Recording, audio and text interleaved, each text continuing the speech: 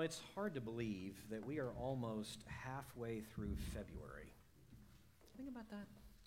It's really, Valentine's Day, the 14th coming up, it pretty much tells you we're nearly halfway through the month of February.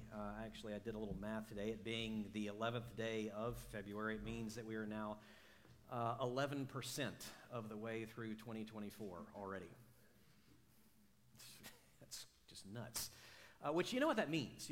It means that we have all had ample opportunity to blow our New Year's resolutions.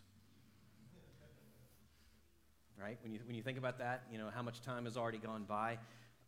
Researchers will tell you that some 23% of people are done with those resolutions by the end of the first week. 43% of them are done by the end of the first month. It is February 11th. I don't know what the percentage is now. I'm thinking we're probably up, maybe near 50. I don't know. But you know what that means? As I just think about this crowd, and many of you in this crowd, it means that we have had ample opportunity to experience profound struggle in our once found, now flagging resolve to read our Bibles. Right? Because that was what you meant to do, a lot of us, at the beginning of the year. So a lot of good intentions. Many of us are running on fumes, if not just flamed out. That app that you loaded that seemed like the thing. That guide that all your friends said, oh yeah, this is the one that's done it for me. Or this book, or this website, or this, Bible with all the columns, or whatever, the plan. It seems so good at the time. It seemed like this is the year, Charlie Brown, that I'm going to read my Bible. What's going on with that? As I said at the beginning, we're going to start just here now this morning a short mini-series on the topic of reading the Bible. And I want to begin, we will eventually get to how. You just have to keep coming, because I won't tell you which week we're going to do that. We're going to get to the how eventually. But before we get to the how, we have to start digging down into the foundation and start thinking why. Why even bother? What's the point? What are we even talking about when we're talking about reading the Bible? Now, to get to that, we're going to look together at an ancient poem. We call it a psalm, written by a Middle Eastern king some 3,000 years ago. We call him David. David as the author of this psalm, Psalm 19. We're actually only going to look at roughly the first half of the psalm, which is kind of the introduction to this whole series, and I'll explain that as we go. But if you have a Bible, I'd invite you now to turn to Psalm 19. It's on the screen there, so you can certainly follow along that way. But Psalm 19, verses 1 through 6, that's as far as we're going to go today. Psalm 19, verses 1 through 6. If you're trying to find that in your Bible, I would say, roughly speaking, just open it up halfway. You're probably there. If not, go a little to the left, and you'll probably hit it. 150 Psalms. We're in Psalm 19. Hear now God's word. The heavens declare the glory of God, and the sky above proclaims his handiwork. Day to day pours out speech, and night to night reveals knowledge. There is no speech, nor are there words whose voice is not heard. Their voice goes out through all the earth, and their words to the end of the world. In them he has set a tent for the sun, which comes out like a bridegroom leaving his chamber, and like a strong man runs its course with joy. Its rising is from the end of the heavens, and its circuit to the end of them, and there is nothing hidden from its heat. Can we pray for a moment? Lord, thank you for this time that we have here to look into this passage, and to, even as we examine it, we ask that you would examine us. We ask that you help us to really hear, to truly hear and to hear deeply and to process not just broadly and at an intellectual level the implications, but at a heartfelt level what this means for us. Thank you for this psalm. Would you help us now, we pray. Amen. So what do we have when we're thinking of nature? What is nature?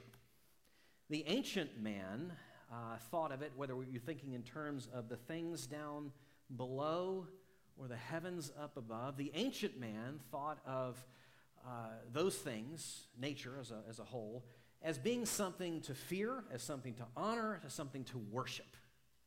That was the perspective of the ancient man. Modern man is completely different. Not to worship it, but rather to study it, to understand it, and therein to manipulate it as best we can. And we do a pretty good job, air quotes, of manipulating it. The ancient man was desiring to, the ancient man's perspective, I'll put it this way, in many respects saw little distinction between the things of this earth, the creation, the nature, and the creator or creators, the gods that they had in mind. Little distinction. Whereas in our case, modern man, even if we have any view of God, those things are utterly distinct and utterly devoid of any commonality and overlap whatsoever. One doesn't have anything to do with the other. That's how the modern man tends to think. Now, ancient man gets into a whole bunch of trouble with his perspective. You think in terms of the terrible ideas and the horrible practices that entailed. Sacrifices of all kinds, human including.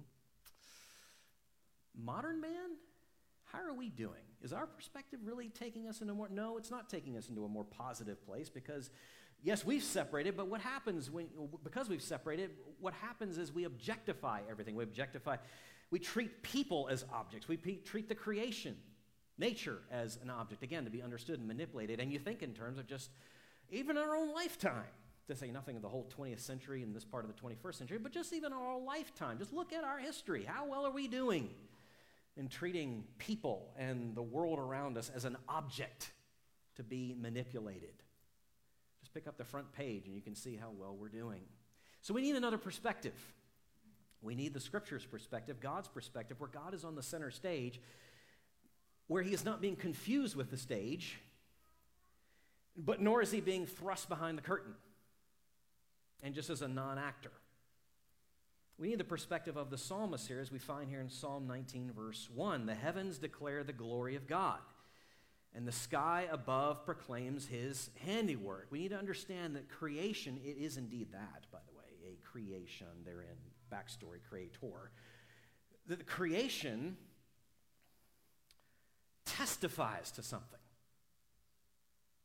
Creation directs our attention to something, if we'll have but eyes to see and ears to hear.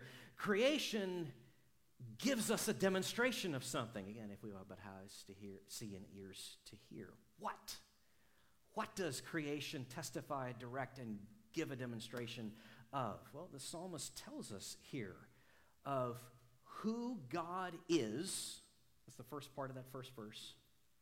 And what he has done. Creation itself testifies powerfully to who God is and what he has done. You can see it just with the first verse there. Just as the work, the handiwork of any artist does, testifies to who they are and what they've done. Now, as I said at the beginning, I alluded to this already. This is the beginning of a series in God's revealing himself through his word. He has indeed spoken. And we have it right here in the pages of the Old and New Testament. We're going to get to that, Lord willing, in the coming weeks. But for now, I'm just going to camp out on this. How is he speaking not just through his word, but through his world, through what he has made? All creation is speaking. Here's the implication. All creation is speaking. We need to tune our hearts to its message. All creation is speaking. We need to tune our hearts to its message. Now, how is it speaking? The 2 points you can see there in your outline, through giving a continuous message that never ends, it's ongoing, and through giving a universal message. It's everywhere. It's all the time and everywhere, this message. So let's look at this together, just moving through these first several verses of this beautiful poem. This is a continuous, ongoing, never-ceasing message on 24/7. Psalm 19, verse 2. Day to day pours out speech, and night to night reveals knowledge. David begins here by speaking of the sun, that bright light up in, well, not so bright today, but that bright light up in the sky. Its power, the light that it gives, the heat that it gives. The imagery here being something irrepressible, like a spring that refuses to be bottled up, stopped up, dammed up. The sun is just pouring forth speech, revelation, especially when you consider where and when this was written in the ancient Middle East, where the skies tend to be relatively clear most of the year, most of the time. So the sun speaking by day. But that's not all. David goes further. He says there's a messaging that goes on at night as well. He speaks of the moon. You think in terms of what are phases of the moon? You may be thinking of the quarter, the half, the full, and that reflection off of that sun at night, bringing light down upon the face of this earth, such that oftentimes we can see and make our way around even in relative darkness. The moon, the stars, how much more can we see now today, literally? See today that the heavens above are not testimony to the emptiness of everything, but the fullness of everything. Because we can see how many stars there are. Even in our own little galaxy, the Milky Way, it's estimated there are some 100 billion stars in our galaxy. That's a lot of zeros. Probably the calorie count of what you'll eat snacking tonight. The 100 billion stars in the Milky Way galaxy alone,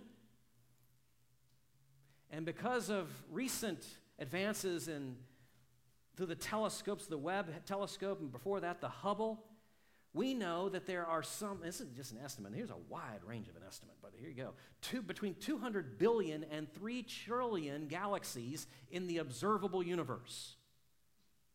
Now how many zeros do we have? I don't know. I didn't count that up. That's a lot of testimony.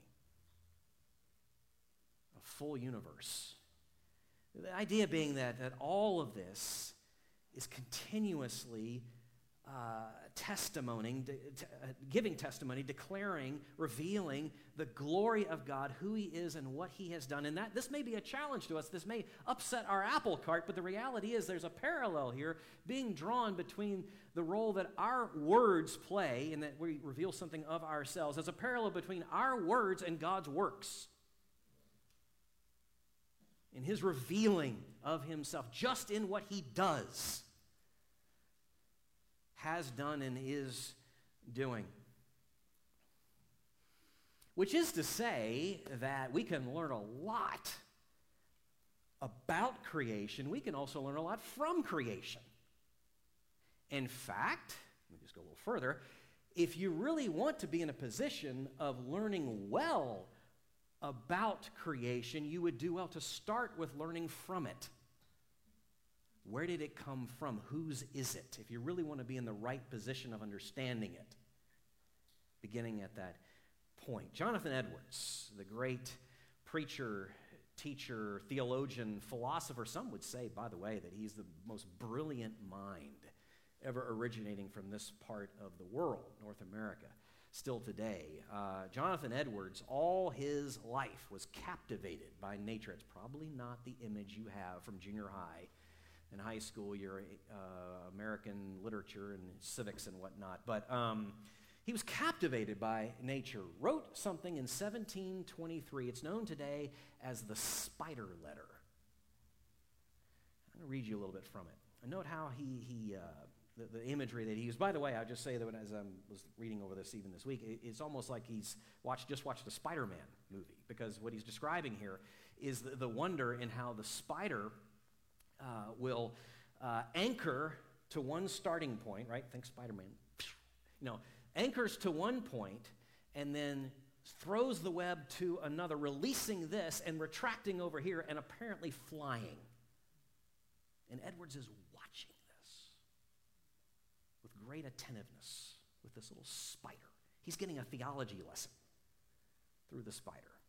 This is what he wrote. He said, what am I seeing here? The lessons about God. The wisdom of the Creator in providing of the spider. The wisdom of the Creator in the providing of the spider. And second, get this, the exuberant goodness of the Creator, who hath not only provided for all the necessities, but also for the pleasure and recreation of all sorts of creatures, even the insects. So according to Jonathan Edwards, God has in mind the pleasure and recreation, not just the provision of this for the spider, not just the provision of the spider and the provision for the spider, but the recreation and pleasure of the spider in he or she's brief little lifetime. So you know what that means? That a spider is never just a spider. If Edwards is right, or whatever your eyes are fixed upon in creation, that thing is never just that thing. It's a message. Now, what do you do with a message? Well, you receive it, you comprehend it, you embrace it, and you respond to it.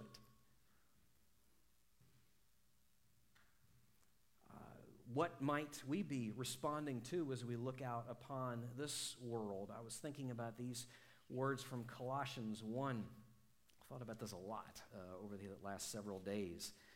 Paul, in writing to the church at Colossae, Colossians 1, verses 15 to 17, puts it this way. He's referring to Jesus, is the image of the invisible God, the firstborn of all creation. For by him all things were created in heaven and on earth, visible and invisible, whether thrones or dominions or rulers or authorities, all things were created through him and for him. And he is before all things, and in him all things, spider included, hold together. So maybe some things that some thoughts generated as we look out and go out for a hike on a trail this afternoon or later this week, or sit on a dock and look out upon the starry host at 2 a.m. or whatever it is. You fill in the blank, but perhaps a thought, something along these lines. How good of God to do this.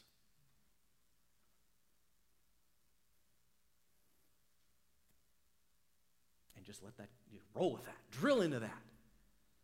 If that be true, how good is he in the rest of your life? How good of God to do this. What kind of God would do this? Wonder and adoration, praise, thanksgiving, gratitude, faith, hope, love, generated, in a nature walk. Meditating upon what he's done and who he is. Or if I can put it this way, turning it just a little bit. So when you think in terms of the studies of this world and the different aspects of those studies, the different disciplines, it is never enough. It is never, whatever your age is here this morning, here in this room, it is never enough, whether as a student, in the classroom, as a project, elementary all the way through college and university, or if your profession is in the sciences. It is never enough when asked, how does your faith inform your practice, your study, your pursuits? It's never enough to just say, well, I read my Bible, I pray for my coworkers, and I try not to lie and cheat on the results. Well, okay, I'm glad to hear that. But that's not going nearly far enough. We ought to be saying that whatever that discipline is, I will not take the posture of exploiting, but exploring. I will take the posture of a child wanting to know the wonders of my Father's work. I will take the posture of a discoverer, of curiosity and wonder as to what he has done, whatever that field may be: chemistry, biology, zoology, astronomy, nutrition, geology, physics, engineering. Keep going. All of them. You know what pursuing those fields do? Pursuing those fields is eventually, really, rightly understood, as a pursuit of God himself. If Psalm 19 be true, and ought to be undertaken in those ways. Creation is speaking. Oh, that we would tune our hearts to its message. Which takes me to the next point. This messaging is not just ongoing and continual, never ending. It is never ending in another sense, in that it is universal. Never ending in that it just keeps going wherever we look, wherever we are. There it is. There it is. David says that as well. Going on, verse 3, there is no speech, nor are there words, whose voice is not heard. Their voice goes out through all the earth, and their words to the end of the world. So he starts here with just a basic principle. When it comes to voices, when it comes to speech, it's heard. Every voice, every speech, everything we say is heard. It goes out, it's heard. So that's the principles and the idea. Here he applies the principle to creation. Creation is speaking. Creation, it has a word, if you say, something to say. It has a voice, and it is speaking continuously all the time, and it is speaking universally everywhere, which means wherever there are people, the glory of God is being proclaimed. So whether we're thinking of the tribes in the jungle, or the Bedouins in the desert, or the Eskimo in the Arctic, or the urbanite between the towers,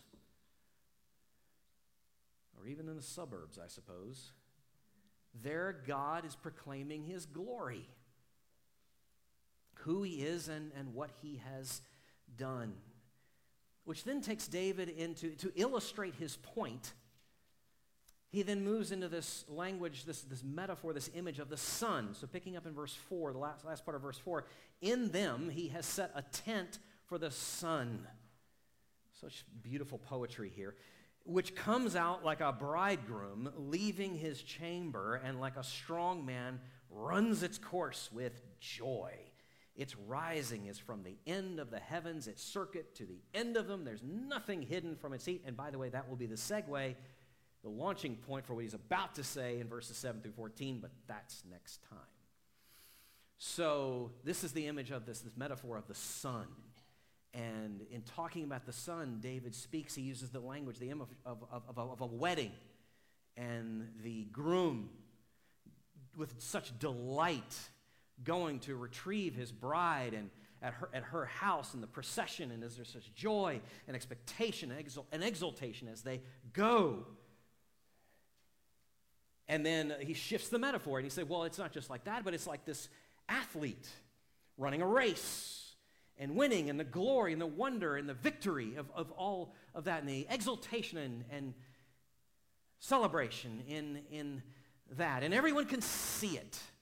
Everyone can see it on the face of the groom. Everyone can see it on the face of the athlete, which is to say, next time you see a sunrise, next time you see a sunset, it is not just a ball of gas releasing energy. If that's all we're seeing, we are not seeing. It is a revelation of the glory of God, of who he is and what he has done. Now here's the implication of that. So David is telling us here, everyone hears this message. Everyone, everywhere, all the time, hears this message. Therein, connect dots, everyone knows. Everyone hears, therefore everyone knows. Everyone hears this message, everyone knows this message. Everyone. That's exactly, Stephen was reading from this in Romans 1 just a few moments ago. I'm going to read it to you again. Romans 1, starting in verse 18. This is the point of the Apostle Paul, locked in step with what David is saying in Psalm 19. Every bit as much. For the wrath of God is revealed from heaven against all ungodliness and unrighteousness of men who by their unrighteousness suppress the truth. Well, why is the wrath of God? What's going on? Why is God justly angry? What's just generating that? And what is this language about suppressing truth? Well, here's the truth that's being suppressed. For what can be known about God is plain to them. Sounds like Psalm 19 to me. Because God has shown it to them. For his invisible attributes, namely his eternal power and divine nature, have been clearly perceived ever since the creation of the world in the things that have been made. So, here's the implication, so they are without excuse. For, little background, for although they knew God, they did not honor him or give thanks to him, but they become, because we all have to worship something. Anthropologists will tell you that. We will worship something, every one of us. It's just not a matter of if, but what and who. For although they knew God, they did not honor him as God or give thanks to him, but they became futile. Here's the effect of that. They became futile in their thinking, and their foolish hearts were darkened. Claiming to be wise, it's our posture all the time, they became fools and exchanged the glory of the immortal God for images resembling mortal man and birds and animals and creeping thing. Or put it another way, they exchanged the glory of the Creator for the creation, worshiping and serving it instead of him. What Paul is describing here is the clarity of what is seen, the razor-sharp clarity of what is seen, but the failure of the human heart to distinguish between the Creator and the creation. And therein we worship the creation. And then coupled with that clarity of what is being seen, a tragedy therein of what is being suppressed, the knowledge that we all have. Every man, woman, and child who's ever walked the face of the earth can see this. This testimony. And therein there's this enmity, this distance, this hostility between us and our Creator. We don't want to hear, we hear this testimony. We don't want to hear this testimony because it's reminding us of the twistedness within and our brokenness and how we've turned, committing cosmic treason against our great King. We all know this. We all know this. Every man, woman, child, guilty of this. Paul, Romans 1:19, a 1 and a 19 twice. 1:19, for what can be known about God is plain to them because God has shown it to them. Now reverse the 19 and the 1, Psalm 19:1. What David says here, the heavens declare the glory of God and the sky above proclaims his handiwork. You know, that really does help us understand the resistance that we see to the gospel. All around us all the time. And it helps us to understand that it's never enough. Sound arguments are never enough. Good points are never enough. Strong persuasion is never enough because we're talking about something spiritual going on here. Because the evidence is right there. The testimony is right there. It's being suppressed. No matter who we're thinking of, they don't have really an excuse. They know better. I know better. You know better. We all know better. It tells us something about that resistance. But I also have to say this. If you're here this morning and you feel like, well, maybe this is giving me some insight into my own heart, though I feel like I'm pushing and pulling here. I hear you, but I don't want to hear this. You may disagree that there's this clear testimony, this clear witness, this declaration and revelation. You may disagree and say, I don't think that's true. That's what he's telling you. Do with it what you will, but that's what he's saying. You know this to be true, whether you will admit it or not. And my friend, your heart will forever be restless until you rest in this. The love of God for you. Creation is speaking. Oh, that we would tune our hearts to this message. The heavens declare the glory of God. The sky above proclaims its handiwork. I mentioned Jonathan Edwards already. I want to come back to him if I can. He really did write a lot and reflect a good deal on this topic of how creation speaks, and we can learn so much of the Creator through what he has made. As a younger man, it was something of an epiphany one day, walking through his father's field, and after that he wrote some words reflecting on all that, and this is what he said: God's excellency, his wisdom, his purity, and love seem to appear in everything.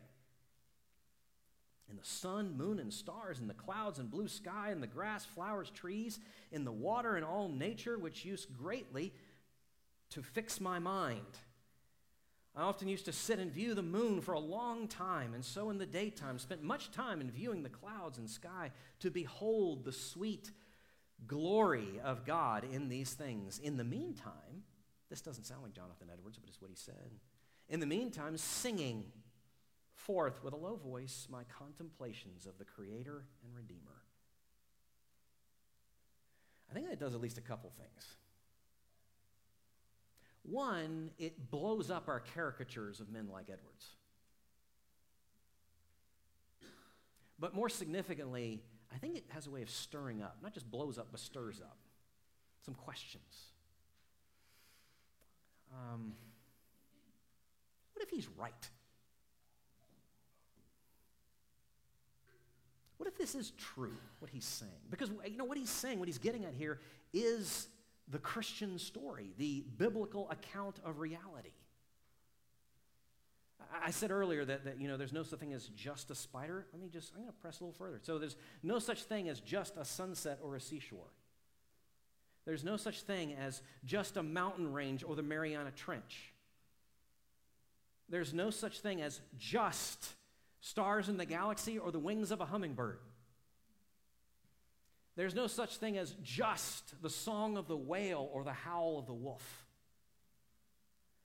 Those are all revelations, testimonies, declarations of who God is and what he has done, his glory.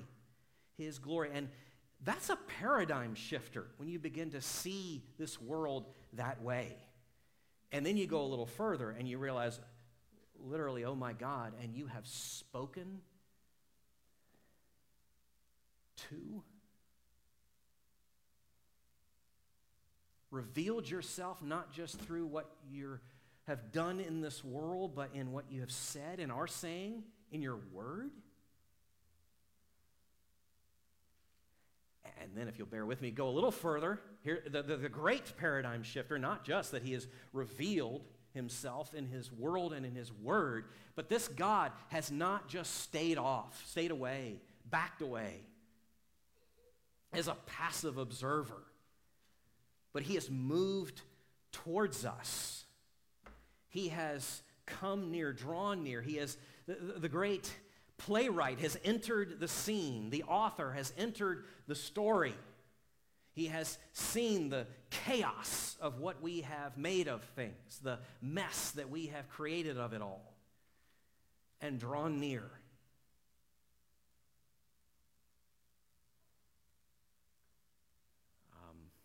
The author of Hebrews speaks of the wonder of this very thing. We were getting just kind of teasing up against this in our discussion last hour in the adult class down the hallway. Hebrews 1:3, speaking of Jesus, the author of Hebrews says, he is the radiance of the glory of God and the exact imprint of his nature. That God has walked this earth. He did not stay far off, but drew near for us. Prologue of the Gospel of John. The Apostle John writes in John chapter 1, as though what the author of Hebrews said wasn't enough. John 1, verse 14.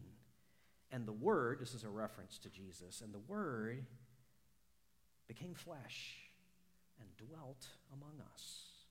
And we have seen his glory. Glory as of the only Son from the Father, full of grace and truth. And then this, verse 18. No one has ever seen God. The only God who is at the Father's side, he has made him known.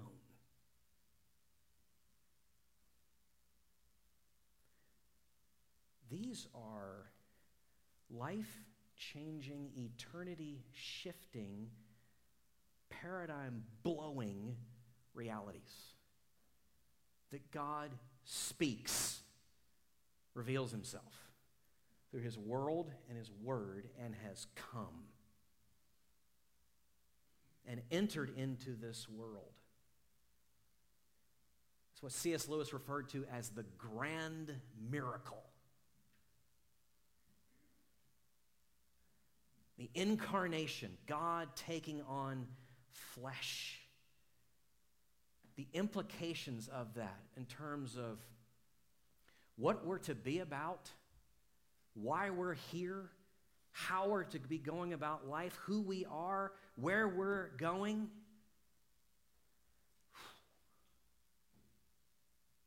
Well, we'll get more into that in the next couple weeks. Psalm 19 goes further. But for now, let's just sit in this. Creation is speaking. We need to tune our hearts to its message. Let's pray. Lord, thank you. Thank you that you are speaking. Would you please give us ears to hear? Would you please give us eyes to see? That we would hear truly, that we would see truly the goodness of God all around us. The testimony to who you are and what you've done all around us. Every wonder being a word. Thank you. We entrust ourselves to you now.